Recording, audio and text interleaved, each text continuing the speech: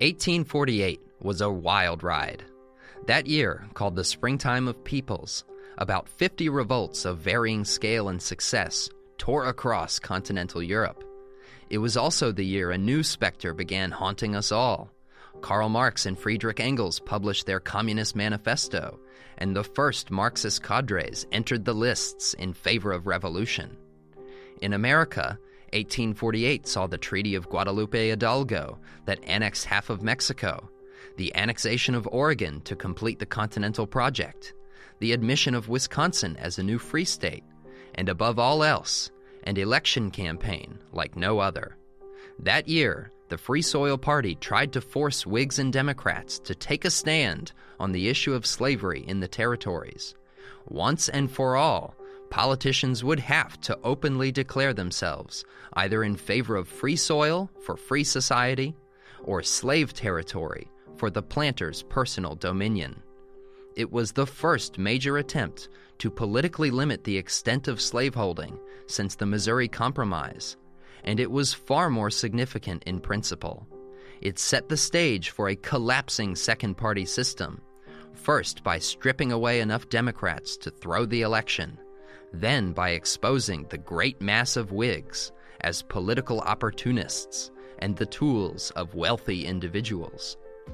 1848 changed American politics forever, and early libertarianism was at the center of it.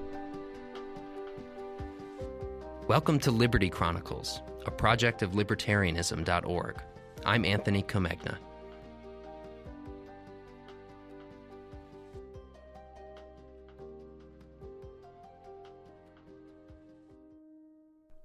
Campaigning was very different then. Candidates wrote far more letters than they ever gave speeches, and surrogates did most of the hard work for them. This was long before shameless whistle-stop tours where candidates voiced their own desires to gain high office. They were still expected to hold their posts as a duty and a sort of burden. In reality, of course, they lusted after power like most other politicians, ancient or modern. True enough, Free Soil candidate Martin Van Buren spent much of his time furiously writing to advisors around the country, endlessly coordinating lieutenants' activities at the state level. But neither he, nor Taylor, nor Cass really did much campaigning for themselves. All of that happened in the editorial pages of your favorite party paper, or through a local candidate's or a surrogate's speech on the stump. By the end of June 1848, nominations were all wrapped up, and serious campaigning took place over the summer and into the fall. What began as a steady trickle of defections from the Democrats to the Free Soilers turned into a minor flood by mid-year. In September, one Whig paper provided readers a much-needed reminder of Free Soil's actual roots. Trenton State Gazette, September 16, 1848. The Free Soil Movement. When the Free Soil Movement emerged from the state of New York and began extending its influence more or less throughout the entire Union, many of our Whig friends became alarmed under the supposition that this new organization would detract principally from the Whig strength. The result of the recent elections in the East must remove all such fears. In Vermont, the Whigs have admirably preserved their strength, while on the other hand, local focalism in that state has been reduced to a mere squad. In the state of Maine, the Free Soil movement has resulted decidedly to the advantage of the Whigs, securing them at least a gain of one member of Congress and throwing the election of governor upon the state legislature. In such states as Pennsylvania, Indiana, Wisconsin, Illinois, Michigan, and Iowa, the Free Soil movement, as evidenced in the recent charge of front in many of the newspapers of those states, is decidedly to the advantage of General Taylor. Scarcely a mail arrives but what adds to the list of seceders from Cass. In Illinois, an electoral ticket has been formed, and 6 out of the 9 gentlemen who compose it are known to have been decided and influential local focos. In Wisconsin, 4 out of every 5 who have joined the Free Soil movement are conceded to be local focos. In Pennsylvania, the leading and prominent men of the Van Buren Party are nearly all men who have recently slipped the Cass collar. Stump speakers of the Free Soil Party in that state are local focos, every man of them. These men are all of Allegheny County. On the other hand, not a single conspicuous Whig of that district can be pointed to who favors the movement. The reason of this is obvious. The Whig Party has long since decimated of its own idea men by the Liberty Movement. The Locofoco Party are only now undergoing the same thinning process. Besides this, Mr. Van Buren is a Locofoco who still has the sympathies of thousands of that party in his favor, while he has at the same time the hostility of the entire Whig Party for his long-continued and bitter opposition towards all their men and measures. Had any well-known Whig been nominated by the Buffalo Convention, the case would have been different. As it is, the effect of that nomination must, for the unalterable nature of things, draw its chief support from the Locofoco Party. In view of these facts, and who can gainsay them, the Whigs have everything to hope for from the triangular warfare now waging. Every day adds to the chances of their success, and all that is necessary to ensure a sweeping victory is firmness and energy of action during the few remaining weeks that intervene between this and the 7th of November.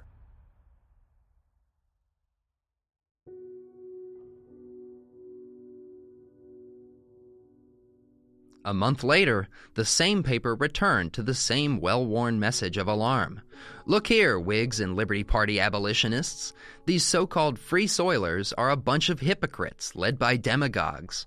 Until just a few months ago, the leaders of this new party were the truest and most devoted of Democrats, who dutifully lined up behind Polk when their real party demanded it.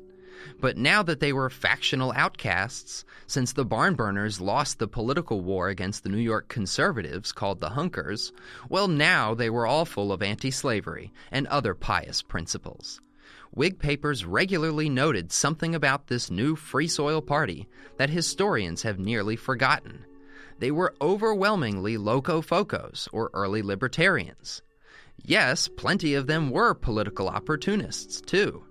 But the important point for us here is not that every Locofoco was morally pure and ideologically consistent. Far from it. The key point is that the Free Soil Party was a proto-libertarian organization. Trenton State Gazette, October 9th, 1848. False Friends of Freedom. The barn burners make great pretensions as opponents of the extension of slavery. Why did they constantly support the Mexican War, which was got up and carried through for the single purpose of extending slavery? And why was it that they never thought of coming out for free soil till they imagined they could raise themselves to high offices thereby? There was more genuine love of freedom in one Southern Whig who resisted the annexation of Texas and the Mexican War than in the whole host of barn burners.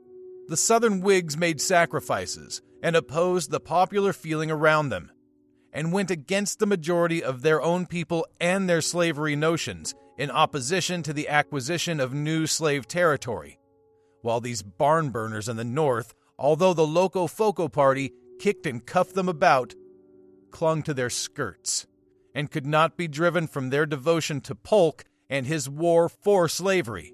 Why is it only a few weeks ago that John Van Buren boasted that his father had supported Polk's election and Polk's administration through thick and thin? A pretty fellow. That to claim to be elected president on the grounds of his merits as an apostle of freedom and opponent of the extension of slavery. The Van Buren Free Soil campaign was not a monolithically Locofoco or libertarian party.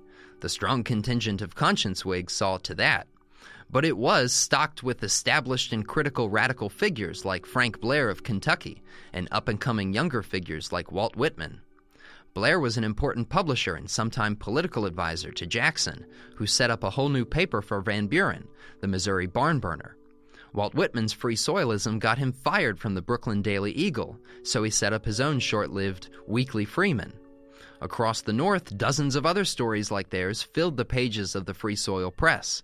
See, historians are not actually telling you the full truth of the past when they write a book. They're telling you a particular story, their story about what happened, and that includes me, by the way. We tell our stories of the past, not the revealed word of history with a capital H. So because historians do not care one bit about libertarianism and its past, libertarians might well have not existed, at least until the Koch brothers or Ron Paul came along or something. We forget that Locofocoism was ever a thing. We forget that these people were our own direct ideological ancestors. We forget that they set up the country's most important third party ever. And we forget that our movement has had moments and whole decades of profound impact on American life, long before living memory.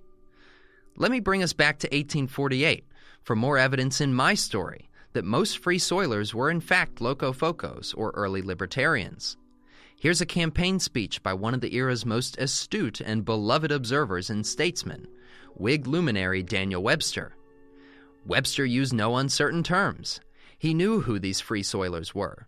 He knew what they'd been up to for the last decade and how they were connected to the old Equal Rights Party war on Tammany Hall that kicked off this whole factional power struggle in the democracy to begin with. Washington Reporter, October 25th, 1848. Old Rough and Ready, the man of the people for president. Speech of the Honorable Daniel Webster at Abington, October 9th, 1848. Recent events have raised another question, which has come to affect very materially the domestic government of the state of Massachusetts. A party has arisen and has been organized in this state which calls itself the Free Soil Party. Now, I will not say these words, Free Soil Party, are stolen from anywhere, but the sentiment is possessed by a sort of petty larceny. Gentlemen who join this Free Soil Party in the state of Massachusetts pretend that they are better lovers of liberty, warmer and more consistent opponents of the slave power than these they leave behind them. I do not admit this. I do not think they can prove it.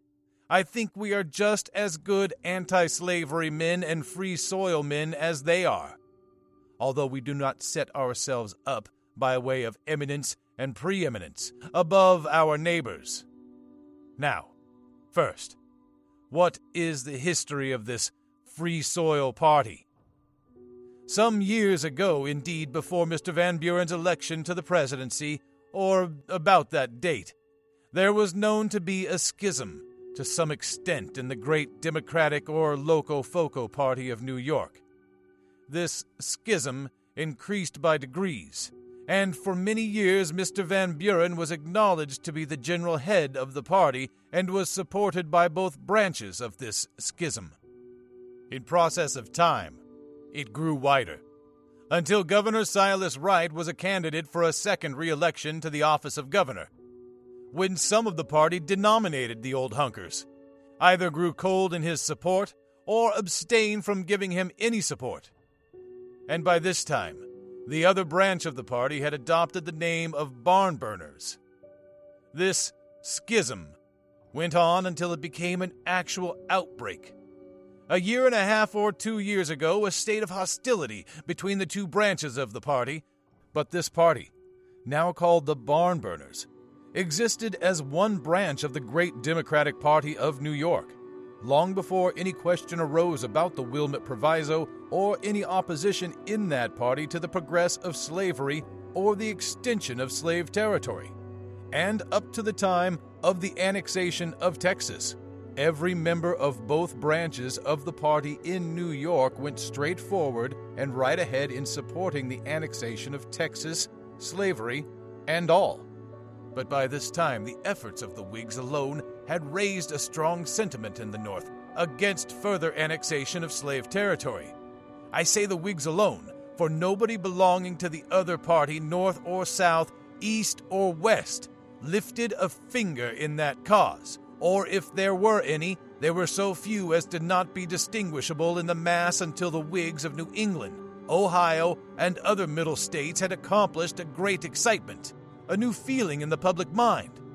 And then this position of the democracy of New York, now denominated the Barn Burning Party, seized upon this state of excitement, thus brought about by Whig effort, and attached this principle to their creed, to give them a preeminence over their rivals. That is the history of the Buffalo Convention. In its origin, it had no more to do with free principles than it had to do with the Masonic institution or anti-Masonic feeling of the community. It was a mere contest for power and predominance in the party in New York. And now, having grafted this very just sentiment upon their old creed, and holding fast to all the rest of their 39 articles, they expect that the Whigs of Massachusetts will take service under them, that they will engage and enlist, I had almost said to be subsidized, to maintain the predominance of one branch of the Democratic Party of New York over the other. For one, I propose to do no such thing. I do not like the service. In the final week of the campaign, Whigs worried that the barn burners would blink come Election Day. When it came down to it, and all of those ex-Democrat free soilers really had to choose between their beloved democracy and their factional loyalty to Van Buren, most Locofocos would choose their party over their principles. Whigs were in a tricky spot. On the one hand, if the barn burners got cold feet, it would mean a likely victory for Cass. And on the other, a Taylor victory would probably force a reformation of the democracy that could then seriously contest the midterms and the next presidential canvass. New Hampshire Sentinel, November 2nd, 1848. The Locofoco branch of the Free Soil sizzle in every state, but New York will shout the loudest for Van Buren up to the 7th, when they will quietly deposit their votes for Lewis Cass. In New York, the question is about the spoils, and the democracy go to the death on that question. For the first time in American electoral history, voters could now read the results of the election quickly. Before Morse's magnetic telegraph, it would take weeks for results to filter in from faraway states. Editors would painstakingly keep tabulations as accurately as possible, and eventually everyone would know the winner. Sometimes it would take a month or more, but everything was different now. Taylor won with about 47% of the popular vote to Lewis Cass's 42.5%, 163 electoral votes to 127. But the shocking thing, of course, was the Free Soil count. Van Buren took almost 300,000 votes, or 10%, without having appeared on most Southern ballots. His greatest number of votes came from New York and the barn burners, well over 100,000 of them. His best margins were in New York, Vermont, Wisconsin, and Massachusetts, where he scored over a quarter of the vote in each. Free Soil was strong enough to throw the vote in Connecticut, Illinois, Indiana, Maine, Massachusetts, Michigan, New York, Ohio, Vermont, and Wisconsin. Some went for Cass, but most went to Taylor. He was elected, in effect, with Locofoco protest votes for Van Buren. We know this because Free Soil Democrats outvoted Free Soil Whigs and Liberty Men in New York, Massachusetts, Vermont, and Maine, while Free Soil Whigs provided most of the party's votes in New Hampshire alone. Across the West, Democrats and Whigs evenly divided their Free Soil votes. Even if you discount the barn burner phenomenon in New York as a factional struggle rather than a representation of Free Soil ideology, most Free Soil votes in other states also came from Locofoco ex-Democrats. But historians have not bothered to write a history of the Locofoco movement, so they have failed to recognize what we now know about our own history, that Locofocoism was the heart of Free Soil. We also know that by 1860, most Free Soilers, whatever party they originally came from, were now Republicans. Historian Joel Silby has recently argued that Free Soil was America's great contribution to the revolutions of 1848. It was the first time any sort of major political outlet dedicated to some sort of anti-slavery platform had ever existed. Yes, there was the Liberty Party before the Free Soil Party, but they were always a super minority. Free Soil was categorically different in political terms. Van Buren may not have gotten any electoral votes, but there were now 9 Free Soil representatives in the Democrat-led House, plus 2 senators, John P. Hale of New Hampshire, who once called himself an independent Democrat, and Salmon Chase of Ohio, one of Free Soil's founders and a Liberty Party veteran. It was a small contingent, and as immediate victories go, it was minor at best. But in time, that year's radical implications became clearer and clearer. Free Soil was the radical Americans' attempt at social and political revolution, and though the real revolution did not take shape until 1861 to 65, 1848 was the first major step. Locofocos of the Jacksonian and sectional periods shared philosophical commitments to anti-monopoly, laissez-faire economics, an ethics of equal individual rights, and a revolutionary Republican political order. The Free Soil Revolution of 1848 determined that a significant portion of the Locofoco philosophy would be put into practice. But it also ensured that the radicals' greatest victories would be appropriated by stronger politicians and bigger coalitions.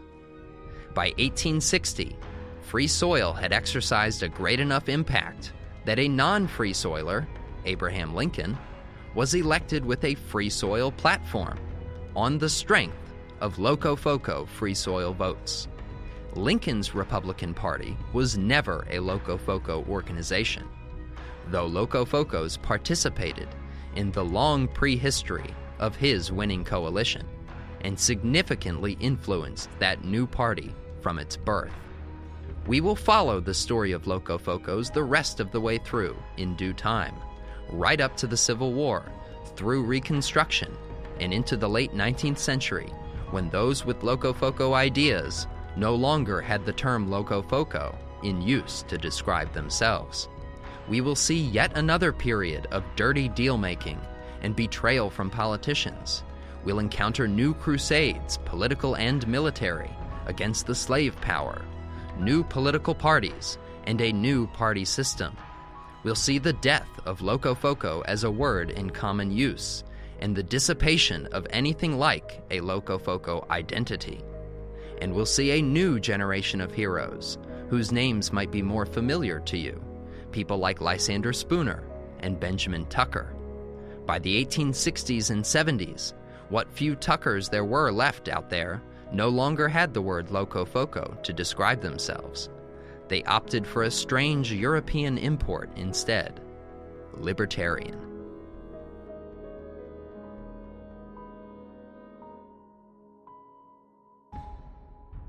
Liberty Chronicles is a project of libertarianism.org. It is produced by Tess Terrible. If you've enjoyed this episode of Liberty Chronicles, please rate, review, and subscribe to us on iTunes. For more information on Liberty Chronicles, visit libertarianism.org.